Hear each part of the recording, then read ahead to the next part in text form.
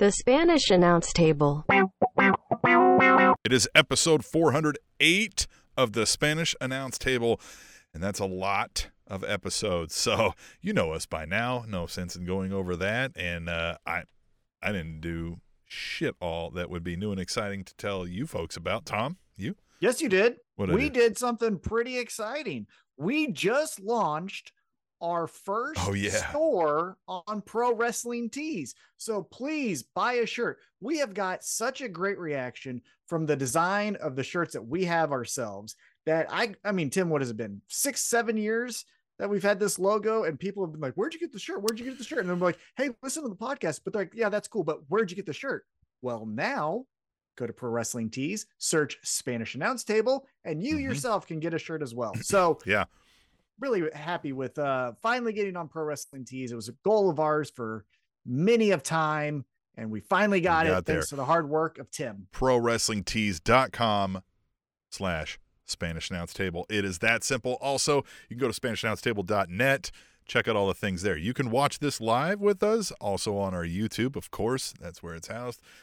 Do all those things, right? Hit us up on Twitter at Table Show while Twitter still exists. When it doesn't exist, find us on the TikTok at Spanish Announce Table. Tom, I'm excited. And most importantly, buy a shirt. Buy a shirt, helps us out. It's $20. Like, we're not making a lot of money off this. I'm not going to lie to you. Like, this isn't like going to make us rich. It's just going to be a thank you for us. When we say give us $1 and donate, this is how you can get something and do that. Yeah, and again, we've just heard such a great reaction to the logo design that we figured here's your opportunity to have it yourselves. High quality t-shirt. You can get it in a tank top. You can get it in that soft cotton that a lot of the people like. I think I got mine in a soft cotton that's coming in the mail as we speak. So again, very excited. You should be seeing also more designs. Don't be shocked if you have a shirt up there that says pro wrestling isn't a sport or something like that. We've got a lot of one-liners here at the show. So those could become t-shirts. Let us know if there's a t-shirt design that you want from us, and maybe we'll put it up there as well. So yeah, ProWrestlingTees.com/Spanish Announce Table, or go to ProWrestlingTees.com and then search Spanish Announce Table. Both ways get you to the right destination. Tim, outside of that new news, let's get into last night's AEW Dynamite. First off, before we kind of break it down segment by segment, overall, what'd you think? I thought this was a good episode of Dynamite. I think for a while we've been kind of like, yeah, these happened. They weren't the best, but they weren't terrible. And I think this was a little better than that. So I'm getting excited for where we're going on some of these stories. And as we usually break these down one by one, we'll dive further into them, of course. But I'm excited to talk about it. Yeah, and we started off with a bang. We had a 8-man tag. There's my math. We had an 8-man tag. It was Swerve in Our Glory and the Guns, aka the Ass Boys, taking on your AEW Tag Team Champions, the Acclaimed, with the team that has all the other belts, FTR. And man, we got right to it. Before the match even started, Billy Gunn said, hey, I remember what Swerve did to me. Sprinted down there like he was in a track meet. Double leg Swerve, starts taking it to him, 5 across his lip. And then he gets kicked out. I like that aspect because it makes sense that if someone kidnaps you and then at a future date, you both will be in the same building, you will want to fight that person. So how'd you think about Billy Gunn kind of jumping the gun and attacking Swerve before we even got the match started? I, too, thought that's very realistic. I kind of wondered, I know we did the Billy Gunn birthday bash, and that was about Billy Gunn and not about Swerve. However, I thought, why is he not angry? Why is he not trying to find Swerve and beating his ever-loving ass? Notwithstanding he's wrapped up in bandages, so maybe that's a reason. But I liked this. I thought, hell yeah, go get him, right? Again, it's a thing we all want to root for. If somebody kidnapped somebody and busted their fingers up, we'd root for that person to go kick that person's ass. Yeah, and I think, if you want to stay in kayfabe, it would make sense that Billy Gunn might say to himself, hey, I'm going to take a week to recover. Now I feel good. So now I'm going to take the opportunity to try to beat up Swerve because, again, he kidnapped me and injured my hand somehow. Again, we don't know how or what he did, but that's not important.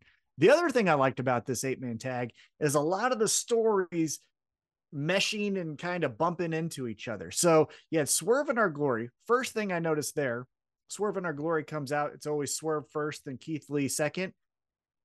For as long as I can remember that this tag team's been a tag team, Swerve comes out first, Keith Lee comes out. They do a little fist bump and then they walk to the ring. They did not do that this time.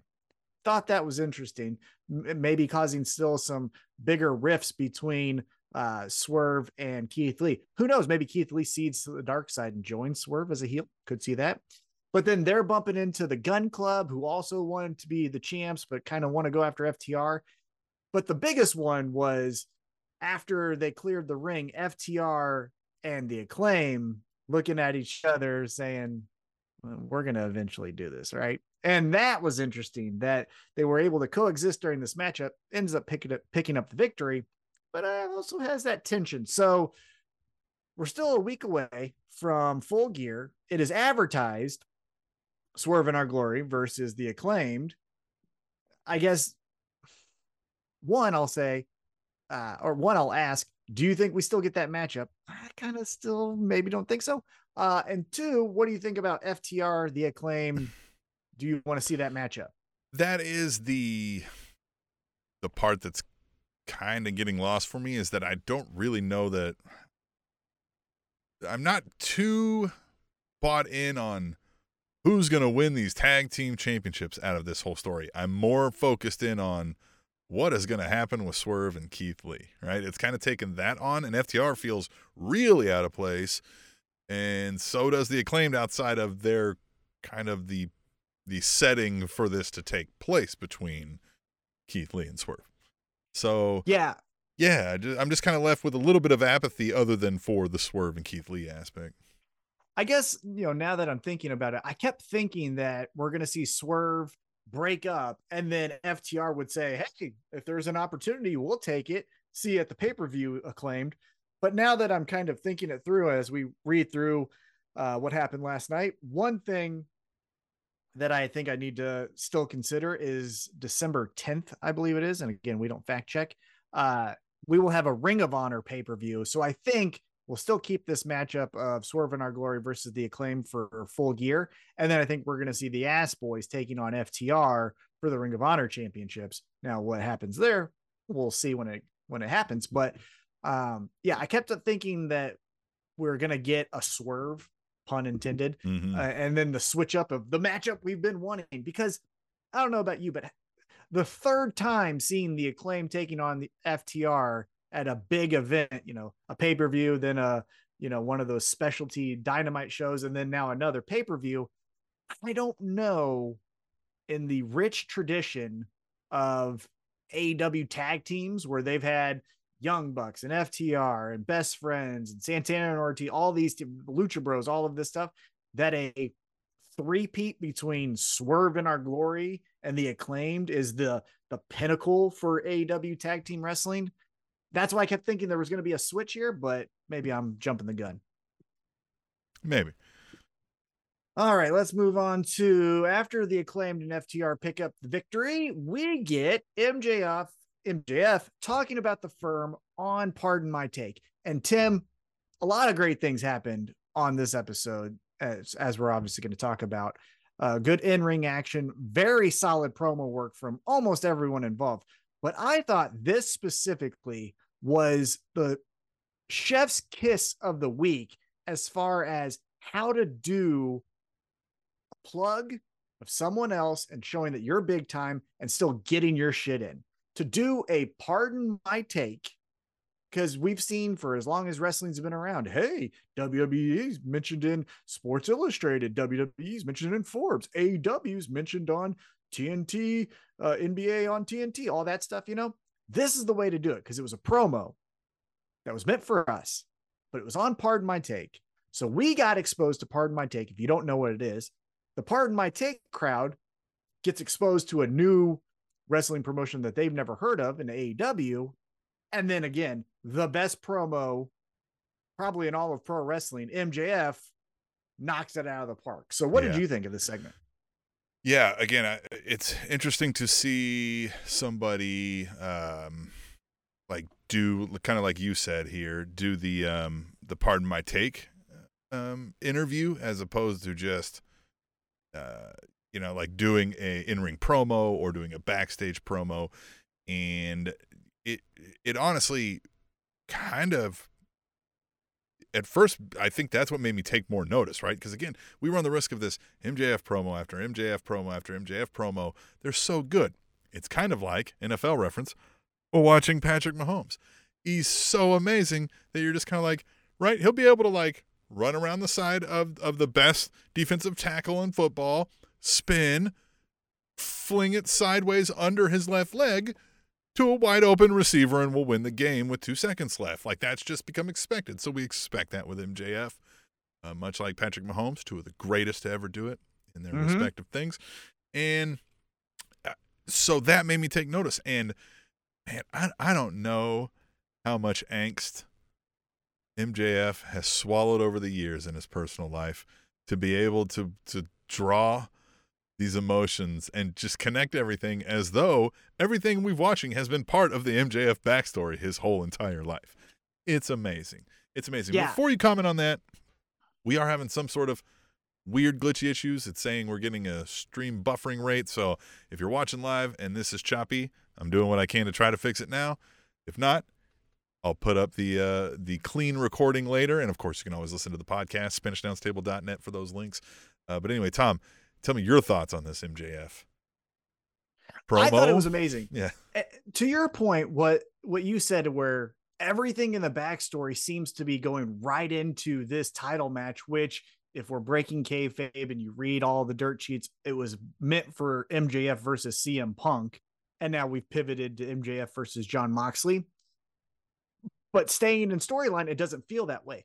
Him and Eddie Kingston are 2 of the ones where it, again, I think Eddie Kingston does it a little bit better. There has been some moments where MJF kind of is in no man's land and then ignites a new story, where Eddie Kingston seems like it always is flowing, but that's splitting hairs. Getting back on track, MJF, uses all of this stuff to then make sense of the current situation he's in. So he wants to become the champion and he wants to have his moment. And if you do look at his career, it has been at the biggest times that it should be all about him. Something else has overshadowed it. As he mentioned, the very first pay-per-view match he has with the big program with Cody. Everyone talks about that horrendous neck tattoo that Cody got. Then you go to MJF taking on Jon Moxley during the pandemic. Unfortunately, Matt Hardy and Sammy Guevara have that match where Matt Hardy gets concussed and then they still let him go, which is still concerning. And then obviously the thing that most recently happened, he returns and we're talking about CM Punk throwing a hissy fit. So it was very cool how he added that angle to this match where he's saying, like, finally, not only is it my time, which is a pro wrestling trope that we've heard since the dawn of time. Your time's past, it's my time's now. John Cena said it, everyone said it, right? But it makes the, hey, no, seriously, I'm tired of the shit I've been dealing with all this other stuff. At Full Gear, I'm getting mine, and everyone's going to be looking at me at the end of the night. I really like that. And to your point, it added a different feel where he's sitting doing a podcast. Again, the biggest sports podcast, which I don't think that's actually true, but whatever. Pardon My Take, a Barstool Sports production. So you're getting the synergy with that. And so it was captivating. Now, I mentioned it. The thing I think everyone talked about, because, they said the thing. MJF mentions the press conference. What do you think about MJF mentioning the press conference? Do you think that will lead to anything, or is that just a fun line to get us excited? I don't think it's going to lead to anything. I don't think we're getting the CM Punk returns like you brought up. It's going to happen. It's going to happen. It's 1,000,000% going to happen, but it may not happen at Full Gear. Yeah. Okay. I think that was just him being like, look, yet again, my spot comes up and something else takes the spotlight, and like, God damn it. So I think it was just more, it was like, this happened. And then most recently, the biggest thing, I finally show back up, and the biggest thing to happen in pro wrestling, backstage, oh my gosh, what happened in fucking 20 years happens. Great, right? Like, so I think that's where he was kind of headed with that. I will say, Wardlow would like to have a word as far as being overshadowed, because the biggest match in Wardlow's career should have been him dethroning MJF, and all we could talk about is how MJF might not even show up to the damn pay-per-view. So yeah. Before you give me your fucking sob story, MJF, let's not act like you haven't done the same shit that Punk and all these other people have done as well. Right. Anyhow, let me go down this other kind of conspiracy theory with you here, okay? So that was a great promo. Felt a little babyface. Also, very much like a couple weeks ago, where it was MJF, as I felt, cosplaying as a babyface, felt some tones there as well, right? This is my time. I'm going to do it. He says, I'm going to be the flag bearer for AEW, which is a different tone he's taken previous to every other mention of AEW, where it's the war of 2024 or whatever. So after the commercial break, we get a quick video package from one Stokely Hathaway, and he's cutting down MJF. And he has a line in there where the biggest crime is I dick have it. riding. Oh, hold on. It's right here. The worst crime you can commit is dick riding without a license. Right? I mean, hey, what's a worse crime? I can't think of it. I mean, we can ask Chris Jericho's wife, but Yeah. Yeah, So my conspiracy theory, though, is MJF cuts that promo, but then Stokely Hathaway has to say something back to MJF. Are we still getting the Firm and MJF was all in it together? Because one other thing I'll point out, MJF mentioned, I'm not there because the beating that the Firm gave me, I can't travel. I can come to your podcast, but I can't travel to whatever city AEW's in this week, right? So I know, again, we have one more week of storytelling. The go home show is next week. And we'll get to predictions, so you don't feel like this is, gun to your head and this is what you have to stay to. But do you think we see the double down on the heel MJF, or we get the full babyface turn from MJF? I hope we get the double down on the heel, because he's the best to ever do it. I mean, we can argue about best to ever do it, but he's the best right now doing that. Without question in my mind. I don't know who you're going to argue otherwise. And I mean, yes, we all love him for that, but I don't know that we're ready to cheer for him. Remember how many times you've heard Steve Austin in the podcast era mention the fans were not ready to boo me at that moment, right? When I turned, and that was the mistake. I don't know if the fans are really ready to cheer MJF. We'll cheer the asshole because we're like, yeah, fuck that. Like, we want to be an asshole, but like, if he's going to be a face, man, the only way it works is if he remains that level of an asshole. And that he always found a way to make it where you couldn't even be like, yeah, right? You'd be like, dude, don't say that. What? Can't say that. So, yeah, I haven't seen anybody be so effective at being a heel since like Bully Ray, maybe, right? Like where just they can say anything in that ring and get the crowd turned back to booing the shit out. So I hope we get the heel. But hell, man, who knows? I don't know. I would say if they're going to go babyface, he needs to find something very much like the Acclaimed found scissoring, where the Acclaimed was another act where cheap local hometown heat, but then will also be topical and cut down whatever famous person fell on their face or, whatever election stuff.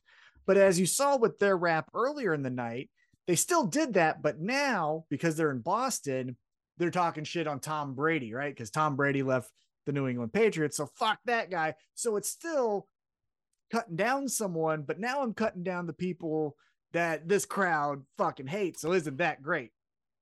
I just don't know, with how MJF has always done his heel work, and how he's cut down.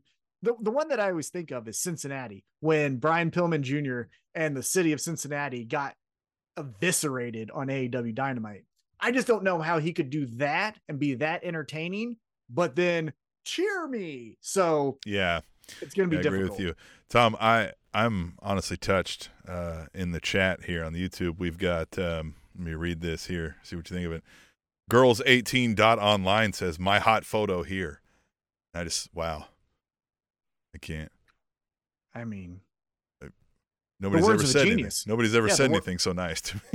Well, it's just the words of a genius. It's the words of a genius. So you too can get in the chat of our live stream that is apparently choppy for some reason that I can't figure out. So remember to watch this back later. But you can still use hashtag tweet the table and chat with us that way, right? There's all many ways we want you to be our wrestling friend. Even, well, maybe not Girls 18 online. Maybe not them. But anyway, MJF can't be our friend, right? Isn't that where we were kind of basically? I kind of feel like so. So, but what do you think the Stokely Hathaway, hey, MJF, why you dick riding with John Moxley? Where does that play in? So, okay, can I touch on that? Sure. This is why AEW is better than WWE.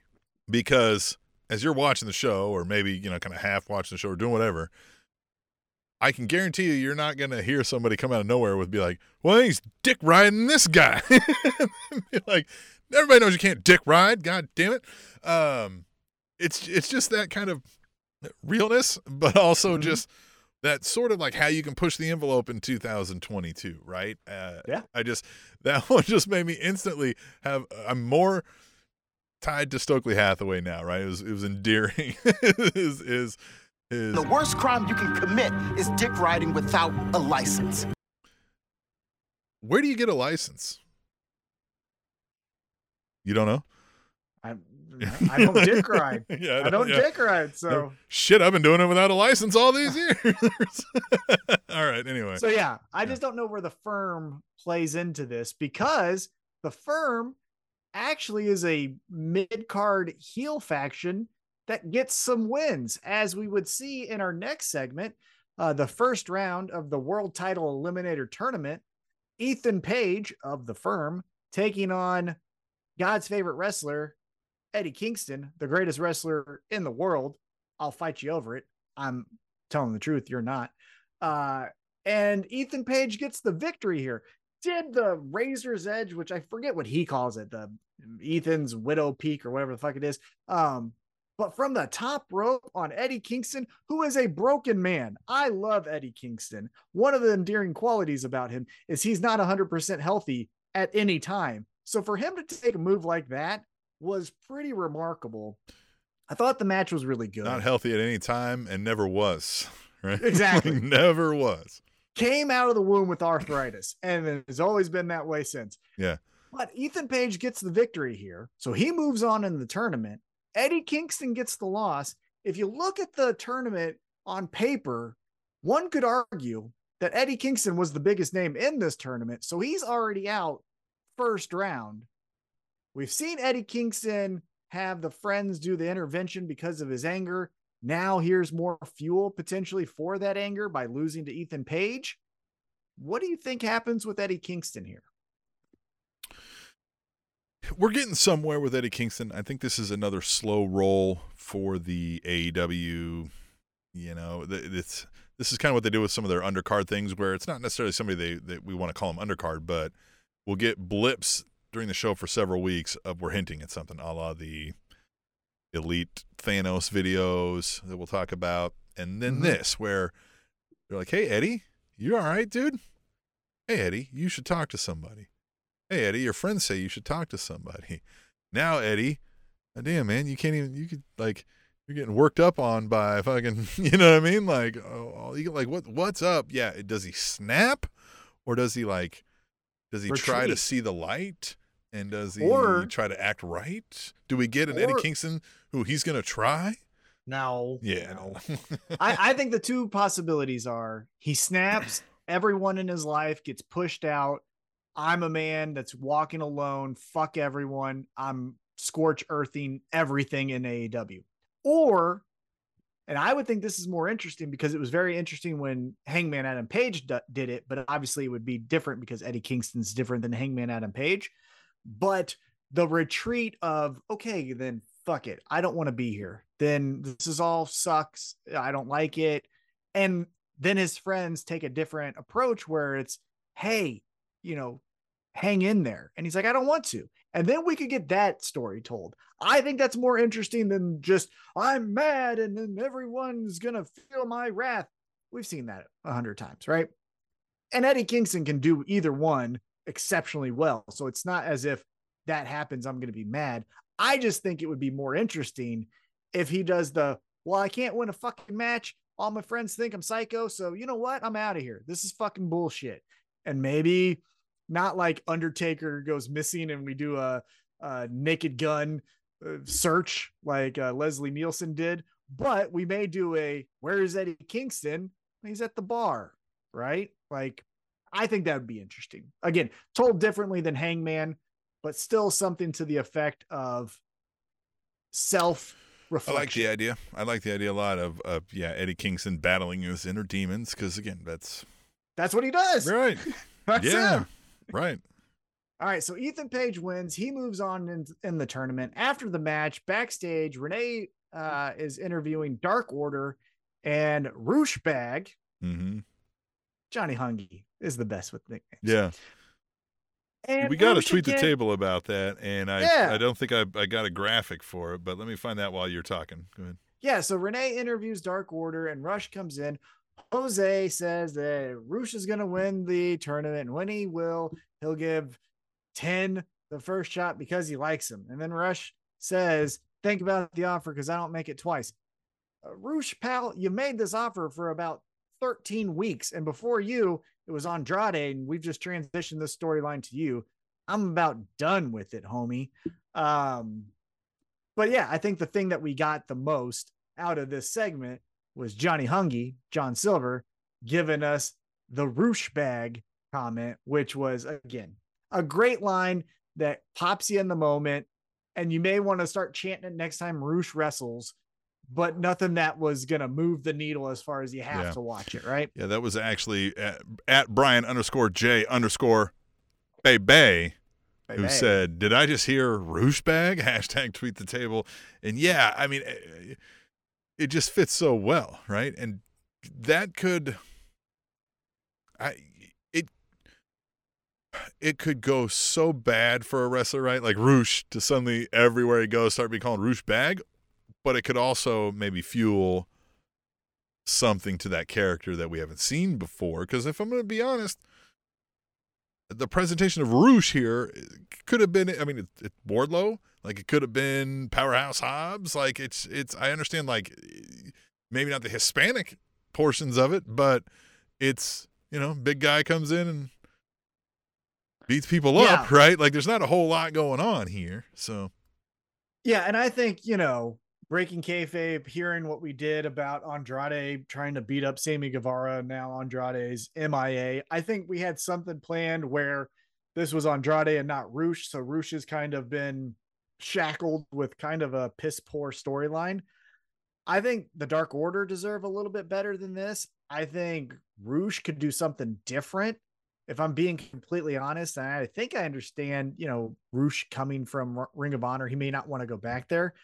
But I'd rather see you there, pal, because I don't want you taking up my TV time on AEW. Mm-hmm.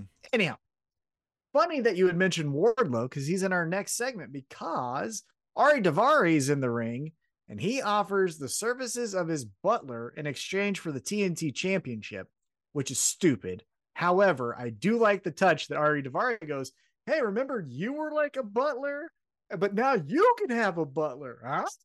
Well, I like, too, that his butler was like, what? Exactly. Wait, we didn't talk about this part. Yeah. That was good. He's like, let's not be so hasty here. I understand that Ari Daivari is supposed to be this trust fund baby kind of thing, the trust busters. He has all the money in the world. And I also will empathize that he was about to go into a match with Wardlow. However, the thing that I will say about Ari Daivari from just an aesthetic standpoint is when you see MJF, that looks like money. Now you could say it's fake jewelry, all this stuff, right? But it looks like money. There's nothing that says money about Ari Daivari except for this, stereotypical butler that just stands next to him. So be a little bit more flamboyant with your presentation. If you're going to say, I'm a trust fund baby, I got money, check me out here, money, you want to hook this, like it didn't look that way. It didn't. Yeah. Again, I was like, who is this guy? Like he's got a butler, but yet again, he looks like every other wrestler. Right. Yeah. Exactly. That's the part. And I understand with this one specifically, I'm splitting hairs because he went right into a match, but everything other than this segment, I've seen him still presented the same way. And that's what my critique is. However, Wardlow comes out. Of course, he says no to the offer of the butler. And as he walks out, Samoa Joe's sitting there waiting for him. He's like, hey, pal, let's go out there together. And this, Tim, got me the most excited. We had some great promos. The MJF promo, 12 out of 10. We'll talk about the other great promos of the night. But this part, after Wardlow does his Powerbomb Symphony, calls out Powerhouse Hobbs. Powerhouse Hobbs walks out and he's like, I'll kick your ass. What's up, motherfucker? And Wardlow gets a little bit too big for his britches and says, like, you want this championship? Well, I have this championship, and I'm going to take all the championships. Which then Samoa Joe looks at his belt and he's like, think you're going to take this? Splitting hairs again. This is all I'll say. This is why Ring of Honor needs their own television show. Because it wasn't as if Wardlow says, and then I'm going to win the Intercontinental Championship and the Universal title. But I think the comment was specifically about AEW, and Samoa Joe has a Ring of Honor championship. Again, splitting hairs. Nonetheless, that pisses off Samoa Joe. Samoa Joe then bashes him in the head and chokes him out. Meanwhile, Powerhouse Hobbs sitting there dumbfounded, still looking at the ring. He's like, well, I'll kick your ass too. So I liked it was like Powerhouse Hobbs had nothing to do with this. This was just Samoa Joe snapping on Wardlow, and Powerhouse Hobbs is like, no, that was a nice touch. Suddenly they weren't best friends. Powerhouse Hobbs was just like, oh, yeah, it's great. I get it. Nobody likes him. Right. Yeah, no, totally understand. Yeah. If I was as close as you were, Tim, I would have done the same thing. I would have punched him in the back of the head too. Yeah. I got a little bit more respect for you, but we're not friends. Yeah, so I liked that. It wasn't then Powerhouse Hobbs, slides under the ring and then they're putting the boots to Wardlow and they do a double team move and then they, hand in hand leave the ring. But it looks like, Tim, we're going to get 3 big meaty men slapping some meat. Yeah. At Full Gear. Yeah. Samoa Joe. Nice. Wardlow and Powerhouse Hobbs. What? Yeah, I like too that Samoa Joe, this wasn't planned. This was just Wardlow opened his big dumb mouth and finally said something that annoyed me enough.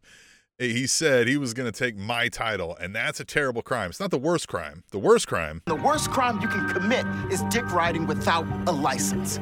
But, I mean, he didn't do that, but this was still an ass-beating worthy offense, apparently, of saying you were going to take his title. Like, he's saying, you're going to take my title. That means I got to beat the shit out of you. So I like it. And I like where we're going to get 3 big men just pounding, slapping the meat, just all up against each other. Just whap, whap, whap. And here's the fun part. We could run this back at the Ring of Honor pay-per-view a couple weeks later. Because then we could say Samoa Joe's what he has a TV championship. We're going for Samoa Joe's TV championship. Yeah. Let's do this shit again. TV championship. What TV station? TBS? One of them? True Network? I don't know. Discovery? Something? Yeah. You guys own them fucking. Have you heard of SpanishAnnounceTable.net? Hey, we'll host it. Yeah. Yeah. Give me the videos. I'll put it up on the stream, Tony. Exactly. We'll talk. Yep. We'll do it. 100%. So after that, like I said, looks like we're getting a triple threat at Full Gear. I am more than excited. That is one of the matches if it happens, which I think it will, that is one of the matches I am over the moon about. But as we continue with Dynamite, backstage, a really quick segment. Renee interviews Jade Cargill. She's like, hey, I'm sick of Nyla Rose. Nyla Rose will see you Friday. Okay, cool. Let's keep it moving. Now, we go back into the ring.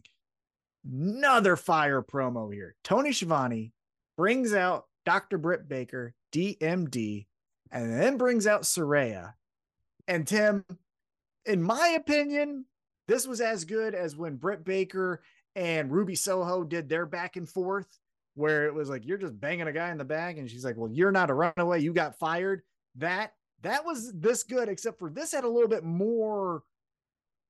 Saraya almost cried 2 different times just talking about the moment of becoming a wrestler again. So what did you think? So I thought the moment was there. The crowd was into it. I thought they were doing good. The only thing that I took from this is Saraya is supposed to be the babyface, and she didn't cut a babyface promo necessarily. For a while she was, but then the moment she goes, AEW is my house, I feel like she sucked some of the wind out of the room, because everybody was like, no, like, that's not a thing. No, it's not. It's Britt Baker's house. If we're talking about whose house it is. And then it kind of became that, where she went on like, well, I did this and this and that. And it's like, okay, but that's not a justification for why AEW is your house, because it's not, right? So then it was kind of, for me, it was kind of like that's touching and that's moving, but what the fuck does that have to do with Britt Baker and you, right? Like, what? So to me, I was like, great. Not lost on me, like the emotion of it, I could barely get through it, and what that means from a broader wrestling perspective. However, for like, again, if I didn't know who Saraya was ever, and I'm watching this, I'll be like, who the fuck is this? Saying it's her house. I've seen her thrice. Like, what are we talking about? So, not bad. And I think Britt Baker did her parts as well, too. I kind of like how she said, whoa, is there anything more fickle than an AEW fan, right? Staying true to her healed him, right? Like, hey, everybody loves me, right? Yeah, fuck you. You suck. So I like that. So this was one of the best segments of the night, and it was great to see. So the thing with Saraya saying it's her house, it's a, alpha female saying that she's going to be the top dog in the division. That makes sense. Everyone thinks they're going to be the top dog. So her saying that, I get it. And she also said it in WWE, so she got to keep the gimmick, maybe right? more sense if it's like, this is my house now, right? Like, maybe you say that. Yeah. Well, but this is the thing when we're bringing in all these WWE people into AEW as baby faces just because, hey, remember me, I'm a baby face, is, like you said, that argument kind of falls flat when Britt Baker was here on episode 1, was the first female. And I understand Saraya did do a lot of things where she wrestled in, arenas with 5 people. She couldn't wrestle just because she was female. She was doing revolutions before it was trendy. And all of those things were like, yep, 100%. I'm with you. But when you're doing it with Britt Baker, who we've seen blast her face with broken noses, wrestle with broken wrists, it's like, this one is just as tough as you. Now, again, we're splitting hairs with, well, I couldn't wrestle. But I also female. Just like, but Britt Baker didn't do any of that shit to you. So why do you mad at her? But the argument would be better if it was someone on their high horse who didn't wrestle, right? If it was someone in AEW, and Jade Cargill is different because she's actually wrestling. But if Jade Cargill was having the baddies win her matches for her, and then Saraya comes in and is like, you're not the one that's really doing shit, it's me. That makes more sense. But Britt Baker ain't the one. She's the one that has the most credibility in the division. Because like I said, lights out matches with Thunder Rosa, broken wrist, broken ACL, well, and that's just all it. the stuff. So again, a great match, right? You want to build, like, if Saraya's coming back, this is the person, you want it to be against, and you want that to be a big match. I get that. But now I kind of feel like, man, this is rushing a kind of a non-story to get there, because she's mad at somebody who never really, like, I mean, yes, they've had a mini beef going on here, but like, the angle's different. Yeah, it sounds like, yes, you ever, like, somebody's annoying and they said something a little off-putting to you, but you've had a really shitty week, and you go, you know what, motherfucker, and you flip a table, and Oh yeah. whereas like normally that's what it feels like. So now I'm again going back to like, do I really cheer for Saraya? Because it sounds like you're taking it out on somebody when you're mad at Mom and Vince McMahon, and all them, And that's where the angle is wrong. The angle could be Saraya came into AEW because she saw what Britt Baker was doing and the rest of the women in the division, Nyla Rose, Hikaru Shida, all these other females. But now she notices that the cancer in this division, the one holding it back from becoming the main division in all of pro wrestling, is Britt Baker. We can understand that. You know what I mean? All the opportunities that Britt Baker's got, even though she's earned them, you could paint the picture of why is it that every time there's a vacant title match, you're the one in there? Is it because you like Tony? Well, now I can boo that, right? You're like, yeah, fuck you. Why is that? Why is it that every women's segment has to have you either standing on the apron or in the match? I can get behind that. That's the angle we need to take. Just saying, like you said, hey, other people have wronged me and I'm fucking pissed. Fuck does that matter? That's what a heel says. Well, yeah, but just okay.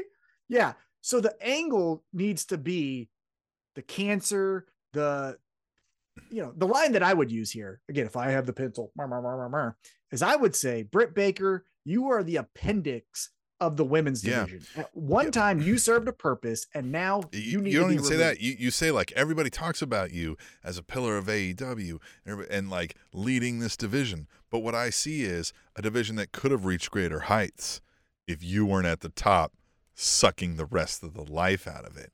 You're out here in every segment. You're whatever. Like you're not on top because everybody said you're on top. You're on top because you put yourself there and you won't fucking get out of the way. Right? Like that. And you could even say you earned your top spot, but now your time has passed. True, and I'm going to be the one that kicks you off the hill. Yeah, something like that. Again, very impassioned promos. Oh, there you go. You can say, yeah, you're great, but you're not an all-time great. No is, and I'm going to prove it. Prove it against you because you're not it. Perfect. And then there you go. It's then who thinks they're better. And we can always get behind that. And you can do either one, right? It's like, no, I actually like Britt. You could do the let's go Britt sucks. And so Saraya wins, right? Again, like we'll do predictions when we get there, but man, I don't know. I really want it to be someone cost her the match. Just like, because how do you get her out? I don't even know if like, I wouldn't hate if, I know we did this with Hangman and we did this with Eddie Kingston, but like she's coming back now. She's battled all these things. And she's like, all right, Britt Baker. And Britt Baker's like, wins clean for what a heel will do, And then she's like, oh, fuck. Right? Like, shit, maybe I can't do this, right? That's what we didn't get with CM Punk, right? Remember CM Punk was just beating everybody. We get the, person coming back. Well, I can still do this. No. Maybe not. Maybe not as easily as you thought.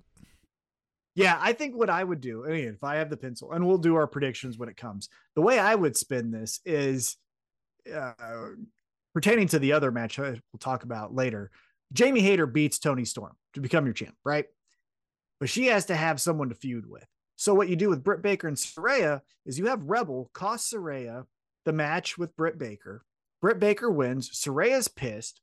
Britt Baker, at the end of the night, because Jamie Hayter wins, is now focused on Jamie Hayter. Hey, bitch, in this group, I'm the champ, not you. What the fuck? Then you do those two having a match. You have Saraya win a couple matches over Rebel, because that's easy, right? That's credible. Get some reps in. We all love Saraya. And then in that, Saraya gets a little like, I thought this fucking division was difficult. And then you can have a Toni Storm go like, oh, so you just think we're all chumps. And then you could do Toni Storm and Saraya. And then again, the boogie woman in this whole division, unfortunately, because of an injury, is Thunder Rosa. Wherever she comes in, we'll see what happens. But she's still out there in the, in the stratosphere kind of hanging around. So we'll see what happens there. Yeah. All right. But then after that, again, both solid promos.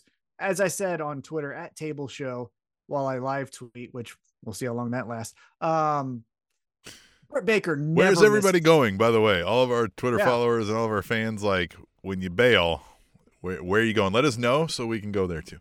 Because we're not young and hip anymore, so we don't know where the things are. Yeah, and Elon just said that Twitter might go bankrupt, so we'll see what happens. So where are you guys going? Yeah, let us know, please. SpanishAnnounceTable.net.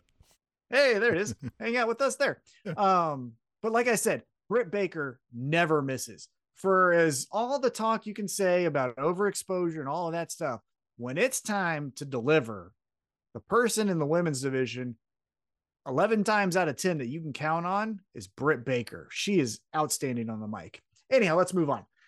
We get a backstage promo. It leads to Trent versus Jay Lethal. Okay. Trent. The thing I like about that is Orange Cassidy's back there first. He's like, "Don't hit my friend," and they get to talking shit, and he's immediately like, "Well, that's why." Then this Friday's like, "Yeah, right." Yeah. Just like, "I'll see you there." Just Yeah. doesn't even let him finish. Love it. Well, I like though too that we ended that, but then in a real life, it didn't end. Another guy stuck around and was like, "Hey, scumbags," right? Like, and then he's like, "I'm sorry, what? Who the fuck are you talking to?" Right? Like I thought you were leaving with your other fucking friends. I like that aspect of it too. But you're right. I mean, the end result was fucking what was we did, good. Jay Lethal and Trent. Trent Beretta. Yeah. Yeah. And Trent, I will say, for as, of a pillar that we talk about, right? This new company, who's the foundation that we're building on? Jungle Boy, Sammy Guevara, MJF. At one time it was going to be CM Punk, but then that's gone. Hangman, Adam Page, all of that stuff. For the mid card, your pillar, the one that if you fall down and you need to stay relevant or you're coming up and you need to get to the next level, Trent is that guy for AEW. He can give anyone a great match. He can make any story as quick or as long as you need. He's got his mom Sue there to where that can be in his back pocket if something needs to happen and we need to have a fun moment. I just think Trent is someone who's an unsung hero in AEW. Definitely someone who I think needs more appreciation, or as the cool kids say, their flowers. Let's give the flowers to Trent. You hear that phrase? Have you ever heard that phrase? Hey, let's give them their flowers. Yeah, I've heard that. Yeah. The fuck does that mean? Just say appreciation or credit, idiots. Anyhow, this is a fun match. What's that? It's a stage thing. It's like a theater thing.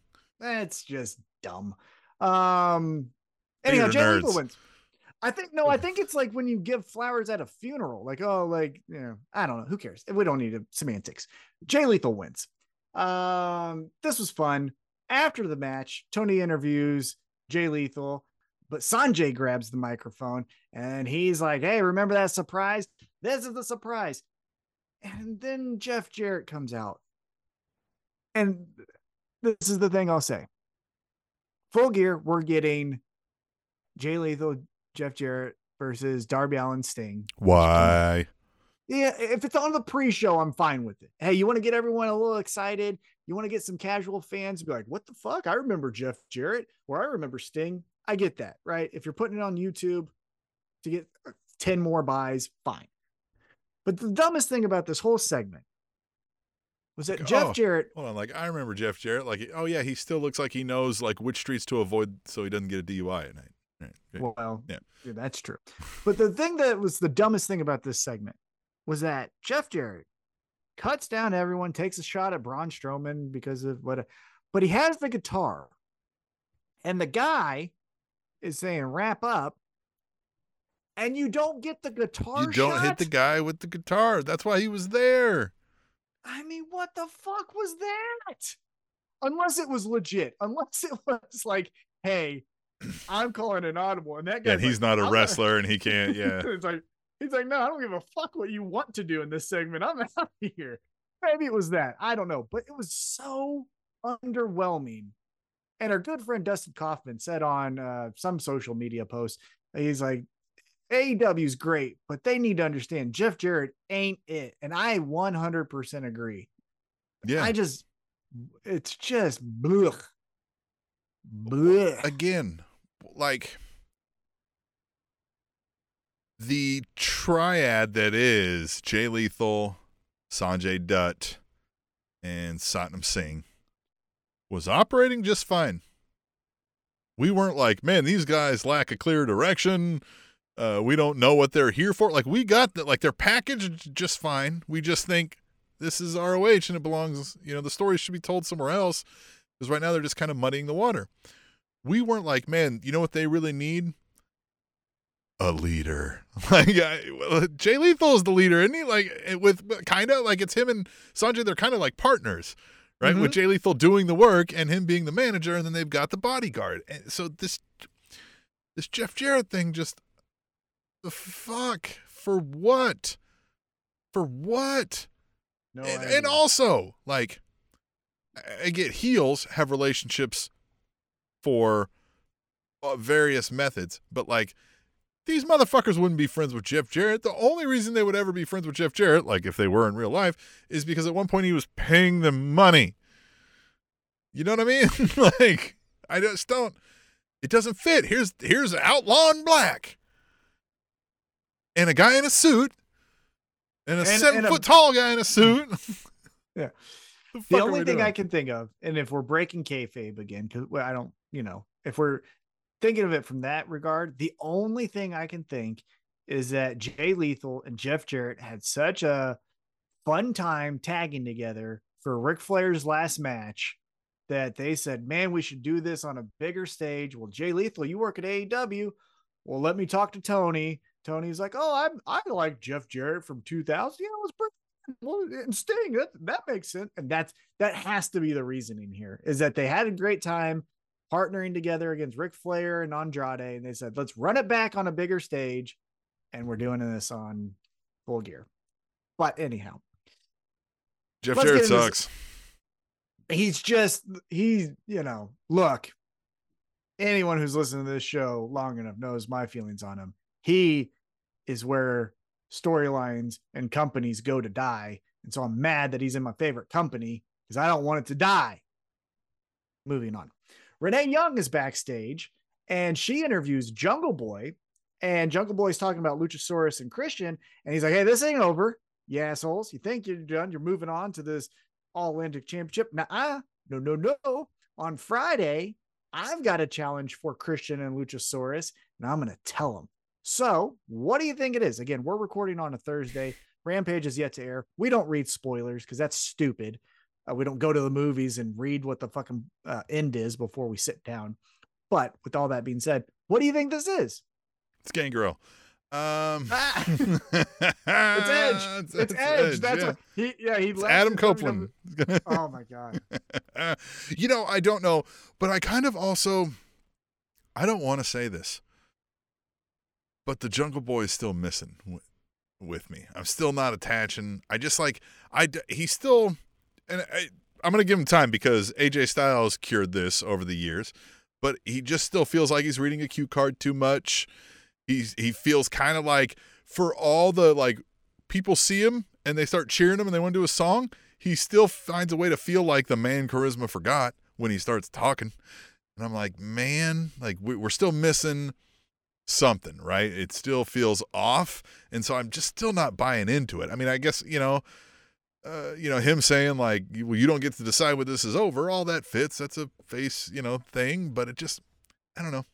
I could care less, He has one note that does well for him when he's doing the Christian is a bitch, or what was that shirt that he wore? Christian is a pussy. Yeah. He has that. And when he's like running full speed and he's taking Luchasaurus off the stage through a table. I don't think he's far off from finding a great package, but he's off. That's the thing. He does that speed great, but when it's just talk to Renee, he's not comfortable in his own skin, which, like you said, at one point, neither was AJ Styles. It feels close to like Sid Vicious, right? It feels like, let me run that back. Like, we're live, pal. Like, fuck. No, it's not that. Not that bad. Not dumb, but like more of the just like, Christian, next time, I'm kicking your ass, pal. Well, I think you had a good analogy. I think it's an AJ Styles. It's an AJ Styles, yeah. Mm-hmm. Good wrestler, charismatic. You look at him, you're like, I like something about him. Don't know what it is. But then he talks and you're like, well, maybe I don't like him as much as I thought. But as you mentioned, AJ Styles now is someone on the microphone that you like to hear. So maybe Jungle Boy can get to it. Remember when they were having AJ Styles when we didn't quite know if he was fucking Dixie Carter? Remember that storyline? That was pre him figuring out how to talk too, which just made it even worse. That was the worst. The worst. But you know what wasn't the worst? This next segment. We get Jon Moxley in the ring. Ah, yes. And this was the only criticism I'll say before we get into the details of it is the tone and the message would have been better backstage. I understand the live crowd wants to see the champion, Jon Moxley. The entrance is still getting over. People love it. They go crazy, especially if he walks by you. It's something to see. But what he said here and how he delivered it didn't feel like I should be in the ring. It was more menacing. It was more Jake the Snake draw you in. And that just the contrast of the fans wanting to cheer but then kind of being quiet just didn't fit for me. But what he says here, and again paraphrasing, is, hey, Regal, remember when we met and I thought I needed to be the fucking man, so I was gonna kick your ass, and what'd you do? You kicked my ass. So I found out where I was. Who does that remind you of? And Regal's like, MJF. And then and then Jon Moxley's like, hey, I beat this guy before. What do you think is going to be different the second time around? Then he gets into, you got clothes that your parents bought from JCPenney or whatever, which was a fun line, you know. But then he goes, you call yourself the devil. And this is when the promo took a different turn. And he gets a little quiet and he stares right into the camera and he's like, I've seen the devil. And if you paid attention in the last year with his struggles with addiction, he ain't lying. Mm-hmm. There's no lies here. And and everything prior in his life. That's what I'm saying. And so he's getting into this. I've seen the devil. I've walked with the devil. I've talked with the devil. And you ain't it. That's when, because this is great. And I think if we're all polling people and you're saying, hey, who, MJF and Moxley, what do we like about it? Moxley, just like with the CM Punk storyline that he did just a couple months ago, he finds that angle where it's like, oh fuck, this is Jon goddamn Moxley. Because when he takes that angle of like, call yourself the devil, I'm a man. Mm-hmm. Then you kind of look at MJF and like, he's a bitch. Yeah, you know, I do. However, so my criticism of this, and it's one that I think I've noticed about Moxley's promos without saying, is sometimes they'll run a little long. He takes a while to get to the point, and this kind of felt like two promos, like you said. The earlier one of like, remember when I was a fucking punk and thought I kicked everybody's ass and you had to beat my ass? And that reminds us of MJF. That's one promo. Mm-hmm. Then he got into a second promo of like, you think you're the devil? Like, all that says is you've never fucking met him. You know what I mean? Like, because I've seen him, right? Like, you don't even know where he lives, boy, but I can fucking drive you there with blindfolded, right? Like, that kind of shit is the one that makes you go like, oh, what's he saying now? So I kind of, if there was, from what I would like to see is maybe speed that up, get there quicker, like you said, and we don't have to spend this whole time in the ring. We don't have to have William Regal standing there smiling randomly without saying anything, right? Mm-hmm. Like, just, yeah, I would have got there quicker. But again, the substance of them was great. Yeah, I think when Moxley cuts promos like this, it goes back to during the pandemic. Remember his program with Lance Archer? And he was talking in the bar and he's like, I know one of these days someone's going to take me out. And that was long-winded, but it was structured. And then there was enough moving eye candy to keep you engaged. This promo with those bells and whistles, I think would have been the best thing of the night because the substance of what he said was all there. As we mentioned, the first part, man, you remind me of me. Second part, but you're a bitch and you better bring your guts because I'm going to kick them out of you. I like it. It was great. Again, it was if we're grading it, I give it an 8.9 out of 10 just because of the other circumstances around it and the length. Right. But after this, we get a video package again, Tim. And it looks like with the images that were shown, the Elite are coming back, and they're coming back at full gear. We saw the clocks and all the mechanics, all the full gears, all the full gears. Yeah. Mm-hmm. And then we saw the Elite being erased and stuff. So do you think the go home show is they show up, hey, Saturday night, Death Triangle bring those titles? Or do you just think Death Triangle cuts a promo, lights go out, lights come on, hey, we're the Elite, don't you all love us? What do you think happens here? Or we're at Full Gear, Death Triangle's in a trios match that wasn't really built. It's just like a hey, and then out come the Elite, and they close to murder the Death Triangle and don't say anything. Walk out. That just doesn't. It's not on brand. That's perfect. Yeah. That's what it is. It's not that they couldn't do it. It's that the dorks who do BTE, they're shit talkers. Yeah, they are not. They would stand over and fucking hip gyrate over him before they would beat him up and walk out. So maybe there's some of that. They got Brandon Cutler spraying him down and fucking. Oh man, we miss Brandon Cutler, don't we? Yeah. Oh, I miss Brandon. Yeah. Oh, Brandon. All right. After that, video package quickly shows Bryan Danielson. This was another great promo where I'm tired of being disrespected. I'm going to let it all out on Sammy Guevara. I'm going to kick his fucking head in. Yeah. And Bryan Danielson is the Bryan Danielson that I want. I don't want any other version. Yeah, give me the guy that looks like a homeless man who got mad because you fucking threw away a sandwich when you could have gave it to him. Yeah. I want a man who thinks the conspiracy's all against him, and he's out here to fight that off. Like that, Bryan Danielson, a little bit of the Sami Zayn conspiracy theory, but without the humor. He kind of looked like a guy who was yelling at the mailman for coming on his property when he was just trying to like put his mail in the mailbox. You know what I mean? Mm-hmm. Yeah. Yeah. And if you made like some weird ticks about him, like someone showed up 3 minutes late, so they got their head fucking kicked in, or you'd have to get someone who's not Tony Schiavone, but some interviewer said the wrong word to him and he got his head kicked in. Like that would be good. Yeah. If he just got on this rage of like, that's not how this is supposed to be done, right? This is not how wrestling is done, right? This is not how interviews are done. This is not how matches are done. This is not how, right? And so, like you said, anything that goes wrong, right? They're out of syrup and catering. He's like, this is not how this is done. You bring extra bottles of, and he just runs somebody across the table, right? Like he just snaps, loses it. The first person he should go after, if we're running with this, is the fucking AEW production team. This was another shit fucking performance from them. All around. We missed the Samoa Joe thing that we were talking about earlier. Oh, so we start off within the first 5 minutes as Max Caster's doing his promo. We see a camera shot of just the fucking ceiling.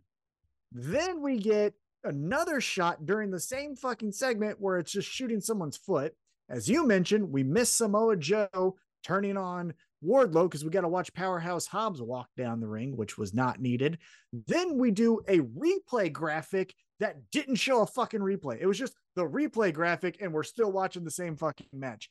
We also, on top of that, when we do get to see Samoa Joe beating up Wardlow, we see the guy's fucking hand grabbing the rope as he's doing the shot. Fucking kind of high school bullshit is this, man? Yeah. Dude, how much money do you have?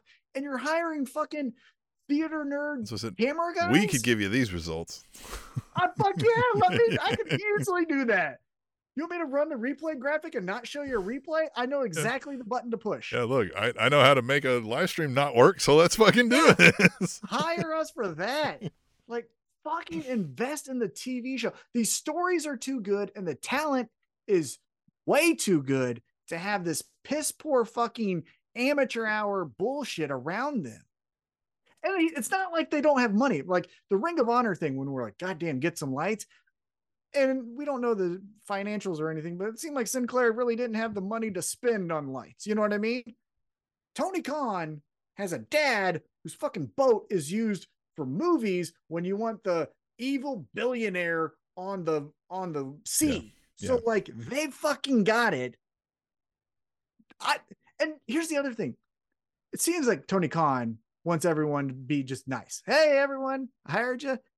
Great. Let's all have fun. And then when people start to get antsy, he's like, oh man, got to go to the Jags game. They're going to Kansas City. Guess I got to go play in Kansas City. Going to watch the Jags. Oh yeah. He might be in Kansas City this weekend. Huh? But he needs to fucking fire these people.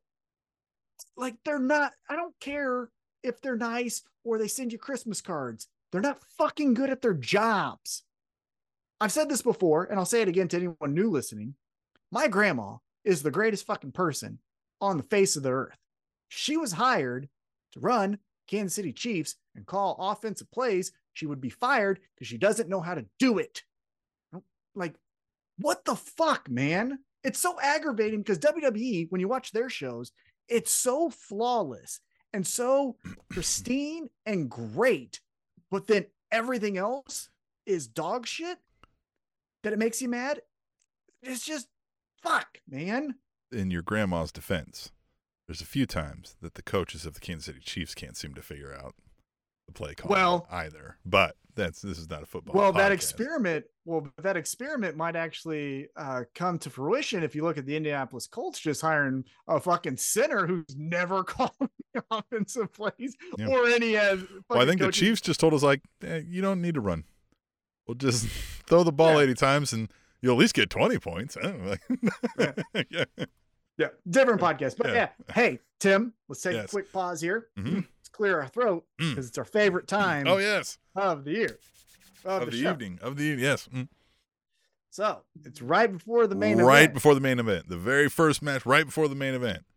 So it's time for the women. Fuck yeah. It wouldn't look good on a shirt because no one would get it. It's time for the women. Time for the women. That's a great shirt. Yeah. We'll talk to Pro Wrestling Tees. Let's see what happens. But in the meantime, you can get your Spanish Announce Table logo shirt at ProWrestlingTees.com/Spanish Announce Table. There you go. So we get Sky Blue getting squashed by Jamie Hayter here. And it was fine. Yeah. It drove the story of Jamie Hayter gets some victories. She looks like the number one contender. Toni Storm walks out because after the match, Sky Blue gets beat up. So we get that. Everything was fine. Nothing to really write home about. Now let's get into the main event. Oh, excuse me. After this, Alex Marvez is backstage and he's trying to interview Ricky Starks. At this point, he's not. He's just like, hey, listen, sorry, I tried. Yeah. But Lance Archer is just beating the shit out of him. They're going to face each other in this tournament. So it makes sense why Lance Archer would beat him up.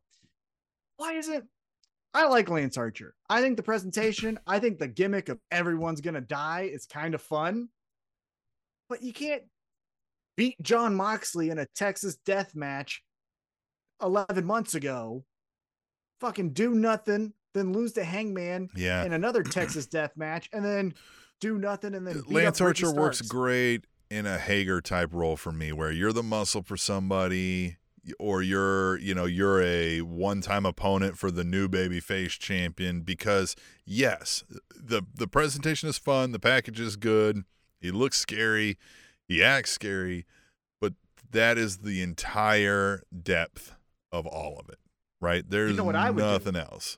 Well, you know what I would do, and I liked it how he was first presented when we got to really see him on TV consistently.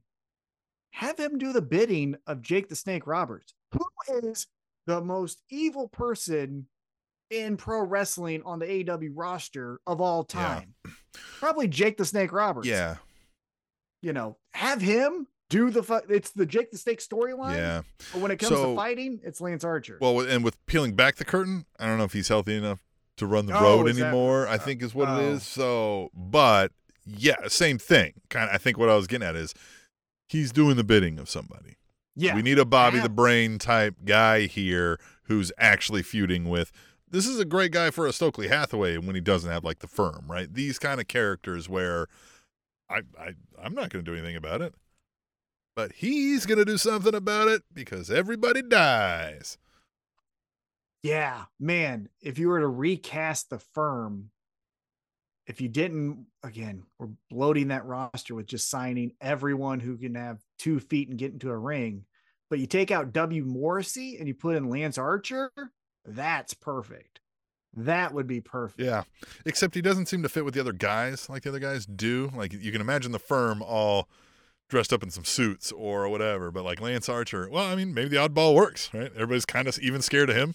Yeah, Like, that's listen, what I'm saying. we're going to unleash Lance, and we don't even want to do that. We can't get him back leashed up sometimes, man. Because that would make more sense when you go back to when the firm had their mission statements and everyone was like, I want the All Atlantic Championship. I want the ROH, all that. And then Morrissey was just like, I'm tall. It would make more sense if Lance Archer's like, I want everyone to die. Yeah. Fuck. Yeah. You know, like that would have been better. But again, also, I like W. Morrissey. He looks the part. I don't know if he's needed because, as I mentioned with WWE, The Miz and Dolph Ziggler and all of the same, Austin Theory. It's all the Powerhouse same character. Hobbs could have been in the firm. But we're getting kind of W. Morrissey and Lance Archer and Jake Hager, and before he broke out onto his own, Wardlow. So maybe we're kind of... Well, that's what I mean. We could take one of the ones we had, right? Yeah. So like Powerhouse Hobbs could have been the guy. Yeah. Brian Gage. Or Lance Archer. Or Lance Archer. That's what I thought. All right, let's get into the main event here. It's 2 out of 3 falls match. Sammy Guevara taking on Bryan Danielson. I actually like this. I didn't think I would. I thought this was going to be kind of paint by numbers. We're going to get us just doing normal stuff. But believable strategy again. Sammy's like, hey, listen, I'm not going to win a fair fight against this guy. So fuck a fair fight. Chair. Right, yeah. Throw a chair at your head. That was what caught my attention. I was like, what the fuck are we doing here? Because when he lost, I was like, well, how's he going to win? And goddamn, he did. He won the second fall. But then Bryan Danielson, all bloody, somehow he got his cartilage cut open or his eyelid cut open. Something happened to him. He's bleeding because that's the Blackpool Combat Club way. And then he kicks in. But their logo was born of blood. I mean, you ain't lying. The action figure. Look at this. Here's a fucking action figure as I'm collecting these action figures. T-Mac Toy Wrestling on Instagram, by the way. Look at that. Even their fucking action figures bleed, It'd be Bryan fun if you could Danielson like put wins some here. ketchup in one of them and like squeeze it and blood comes in. Yeah. But Bryan Danielson gets the victory here. What do you think is the next steps? I guess, as much as I liked it and this was fun and we got it. But just again, Jericho Appreciation Society, Blackpool Combat Club. Kudos, though. Again.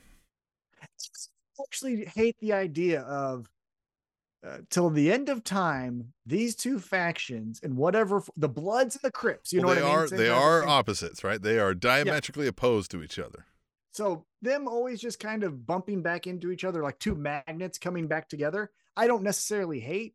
I will say kudos. No fucking Chris Jericho this episode. That's true. Didn't that feel refreshing? Well, we didn't have the whole rigmarole of the whole team of Jericho Appreciation Society and all the Blackpool Combat Club. Because I think like you said, they are exact opposites and they'll always hate each other. So when we don't necessarily have a storyline that's really kicking off with somebody, one of the members is in the back and one of the other members of the other teams come by and it's like, oh yeah, you're still a bitch. And then they fight. Just like how Trent did with Jay Lethal earlier in the night, where he's like, you're a scumbag. I like how he's like, you talking to me? He's like, oh, I get it. He's like, he must think we're scumbags. I'm like, oh, yeah, okay, now I see. Yeah, something like that. You put them in tournaments because AEW does tournaments a lot. The semifinals is Garcia versus Claudio. I mean, this could always work for the end of time. So I don't necessarily hate that these two are always going to that makes sense. I honestly thought this was going to be the time that Yuta might interject and say like, hey, Brian, fuck you doing out here, bud? Yeah. And something happens there. Yeah, but nobody even wants to inadvertently help Sammy. I know. Look at it. Like, we've discussed this. Top 5 punchable face in wrestling all time. I mean, it's up there. It is up there. And this was actually really good because he has the hatred of, I want this guy to lose. but he puts on good enough matches to where you don't change the channel. You say, I fucking hope he loses. All right. But this is good. But he keeps you wanting to boo him. He doesn't make you be Yeah. like, geez, just get him off my TV. He's not like early Bradshaw Or Jeff Jarrett. booing, right? Or Jeff Jarrett. Right? Yeah. Yeah. Pre-JBL Bradshaw was the guy who was like, get this motherfucker off of my TV. This is bullshit. No shit. No shit. So yeah, that was AEW Dynamite. Next week is the go home show, and then we get Full Gear. That's going to be a great time. It's on a Saturday night, which is great. Always love it. Used to be their when it's calling on- card, yeah. Yeah. They need to go back. Saturday nights is when you do pay-per-views. It's the best for old people like me, because then I Yes. can stay up and then sleep Makes in. you feel young again. Yeah, definitely. So that was our Dynamite coverage. Tim, we're going to transition to WWE. WWE. All right, they had the Blood Jewel or whatever it was over there in the Saudi Arabia. Kingdom of Saudi Arabia. Whatever. We could be somewhat careful. We're gonna get a fucking van pulling up at our house. The shit we're Hey, the talking. people of Saudi Arabia. Oh there's yeah, no it's that we're feelings shit towards- talking on the Kingdom of Saudi The Arabia gov- is when we start having an issue, right? But the government Oh yeah, can go jerk itself off. Because did you hear why MVP couldn't go to this event? oh he's atheist, right? Well, he was a Muslim, Right. then turned atheist, which gets the death penalty. Yeah, And again, I will ask, why did you watch this event? Yeah.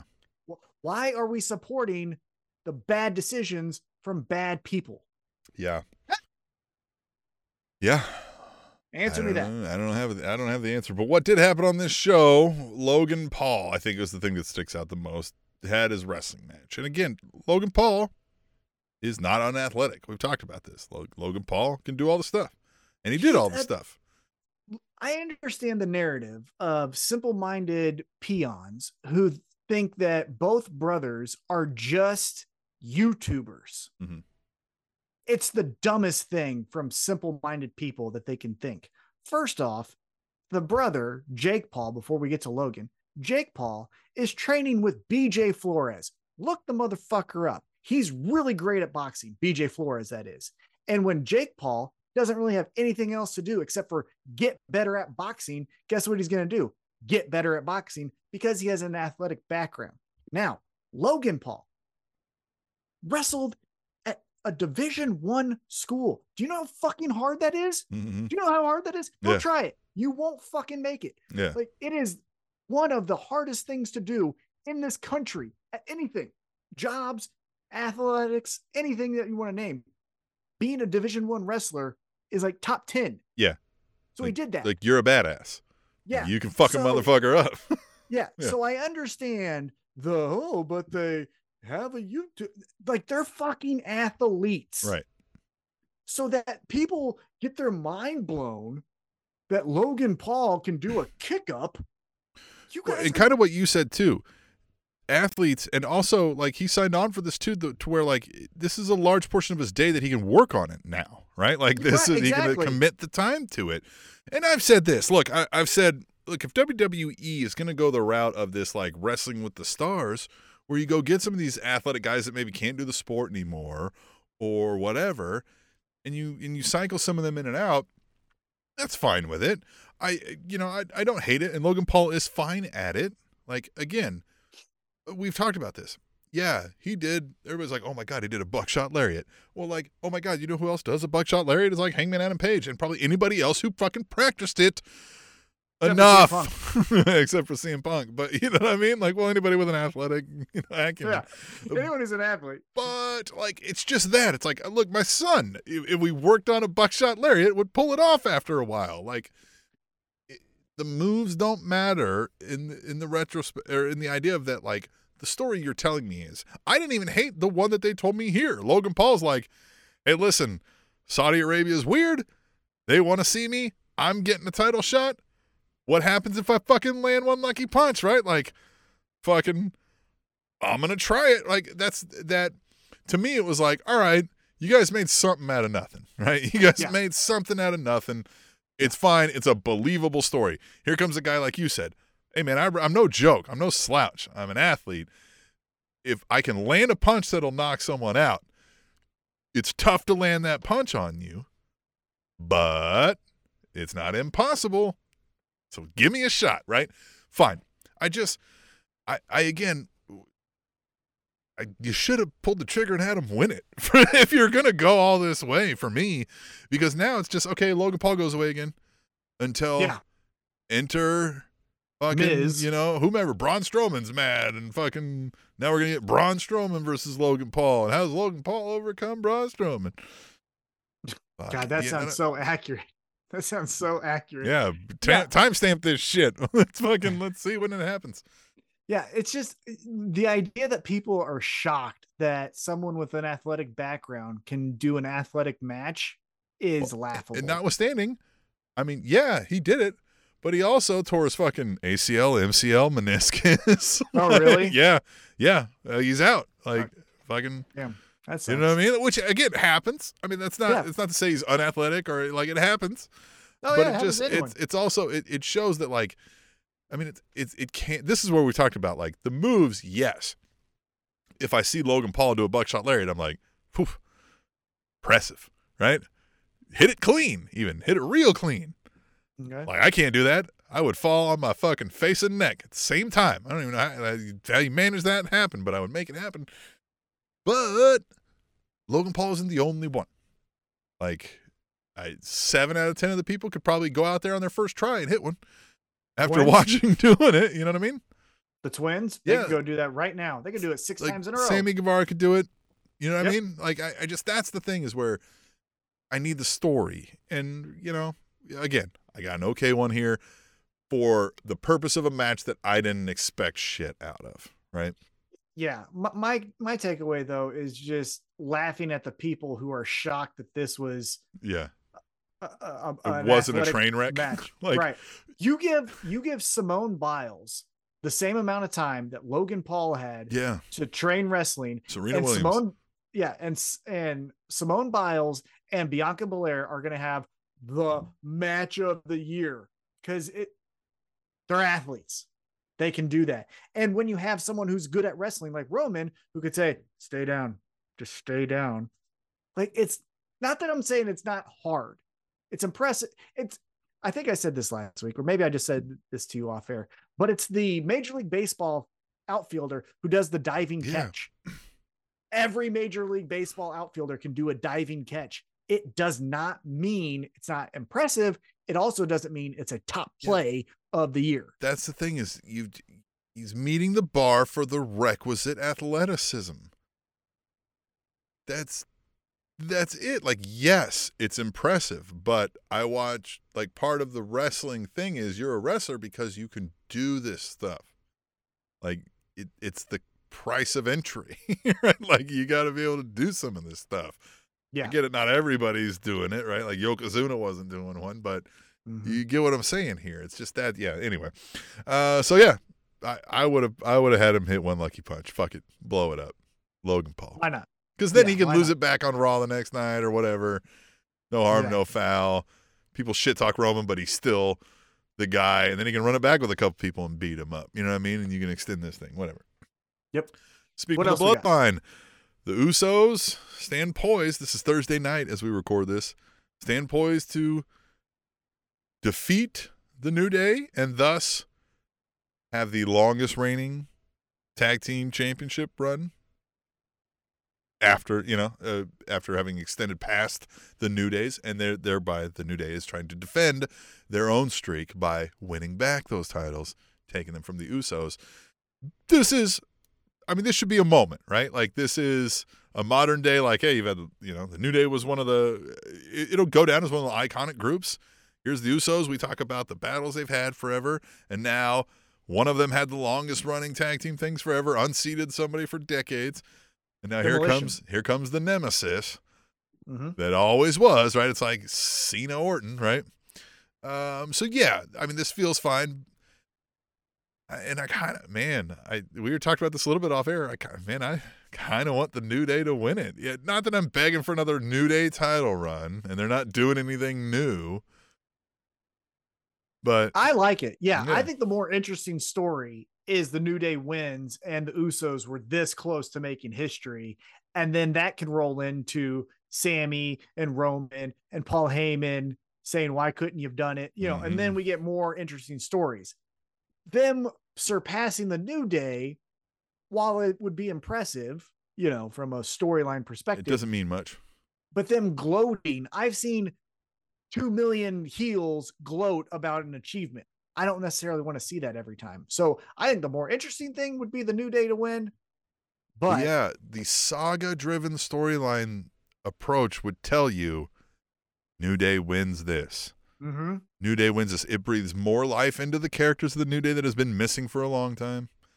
The Usos then suddenly have all of the fallout that you said amongst themselves, amongst Sammy and them, Solo and them, Roman and them.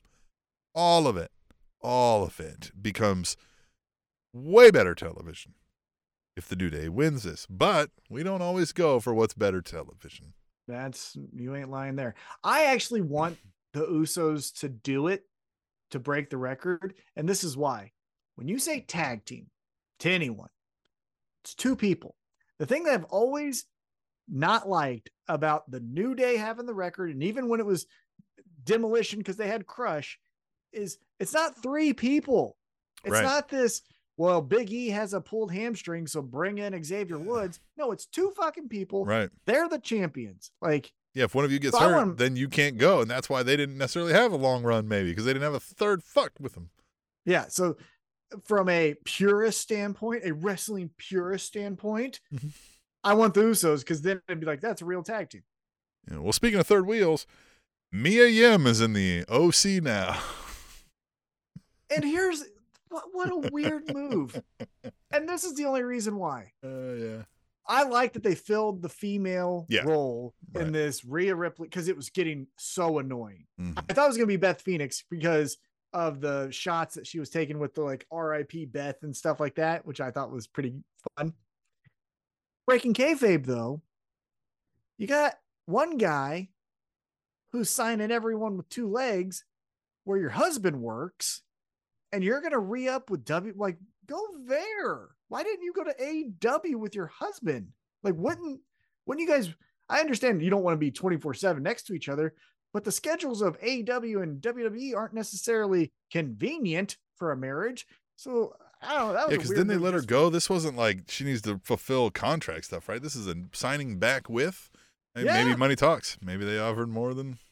I know, but I mean, again, Tony Khan can't match. That was the only thing that was shocking. Yeah, It maybe was he like, wouldn't. Who knows? Yeah. Again, that's some of the stuff we don't know, but it Right. just, again, feels out of place. Again, this is the original club, right? The OC. MEM. Mia Yim was in that. Like, you guys got the band back together with new. I don't know, but fine, right? I mean, like you said, there was an empty slot needed for this story at least, and she'll fill So it. it was filled. So Yeah. she will And fill she's it. good. Nothing's wrong with her. Yep. She's going to do all the things that she needs to do. So credit to her. Well, and we have seen something people have asked for since its birth. We've seen the death of the 24/7 title, apparently, where crazy Nikki Cross, tossed it in a trash can, kind of. I like that she missed it. Yeah, I know. It was Yeah. more appropriate for the 24/7 title that she missed the shot. It's not even worthy of the trash. Yeah, exactly. Yeah. Yeah, fine, right? Again, that's where I think like we get these Triple H kind of does these like, "Hey guys, I'm with you, but we're acknowledging that thing sucked," right? Like, so we throw it in the trash. Okay, fine, I get it, But again, Well- it just kind of, I don't know. I don't know where we're going with Nikki Cross and the whole damage It's control thing, but it's the War Games match. They'll all do Yeah, that yeah, shit. yeah. That's fine. But my thing that I took away from this is Dana Brooke has to ask for her release. yeah, She consistently gets talked down from Corey Graves or a shot taken by Paul Heyman in a promo or someone else takes a shot at her. And now they're like, hey, you're the 24/7 champion. Fuck that. And she just flexes and like, to me, just me, my observation, not saying anything bad about her. I don't know her. She seems like a good person. I don't think wrestling's for her. Yeah.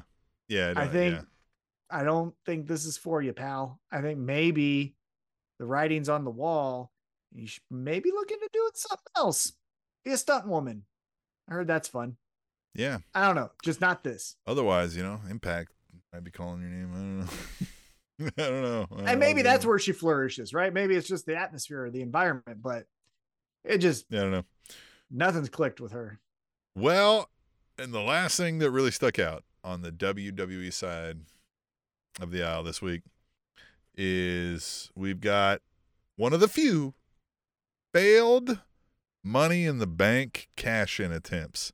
Austin Theory cashed in his Money in the Bank contract against the United States champion, Seth freaking Rollins. After Seth Rollins had announced he was doing an open challenge, which Austin Theory didn't answer, but came out and tried to cash his thing and was unsuccessful in that attempt. Not bad company to be keeping with it's John Cena and Baron Corbin, I think, or something. Damien Sandow, maybe. Oh, yeah. Poor guy. But is this another one of what I said earlier, Triple H going, we hear you guys. You hated Austin Theory getting pushed, so fuck him. Or is this leading to something even bigger? I don't care. Yeah, I don't care. But what I think about this is we would talk so much shit about how Vince McMahon is out of touch. Look at him making a rash, last second decision, and how, oh my God, this thing is chaotic. What in the hell has happened to WWE? Your Lord and Savior, Triple H, who has now taken over the reins of creative, puts on boring fucking weekly shows and then does this. And where's the pitchforks? Where's the outcry? Nothing. Like, it's all about your perspective that these tribalistic fucking fans want to be about. And I'm one of them. I like AEW. It seems like a better fucking run company, breaking kayfabe, and like who I actually want to support instead of blood money sex offenders. Anyhow, but from a creative standpoint, that sucked. That was dumb. It made no logical sense. It made no what happens next week cliffhanger sense. It was dumb.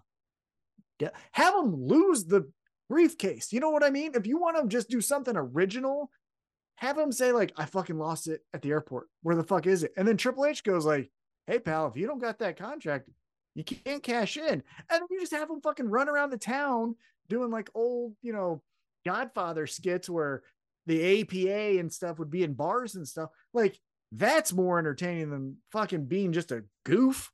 Like, it's just, but no one fucking's upset, no one right? Says anything about that. Oh, no one's upset. We like that Bray Wyatt's feuding with Bray Wyatt. That's fucking cool. Hey guys, there's a QR code. It's his fucking face. It's him talking to his face. Isn't that neat? Look, QR codes. Oh, hey guys, rabbits and uncles. Neat.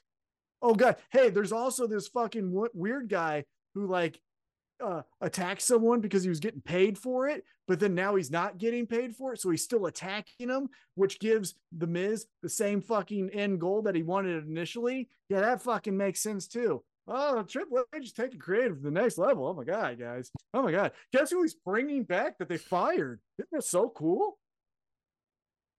Get out of here. WWE sucks. It still sucks. It still sucks. I agree with you. It's not, you know what I mean? I'm not really digging it too much. But what I am digging is this show. And I'm digging that next week we'll be back here for episode 409. And in the meantime, you guys should go to Pro Wrestling Tees. Buy our shirt. The Spanish Announce Table.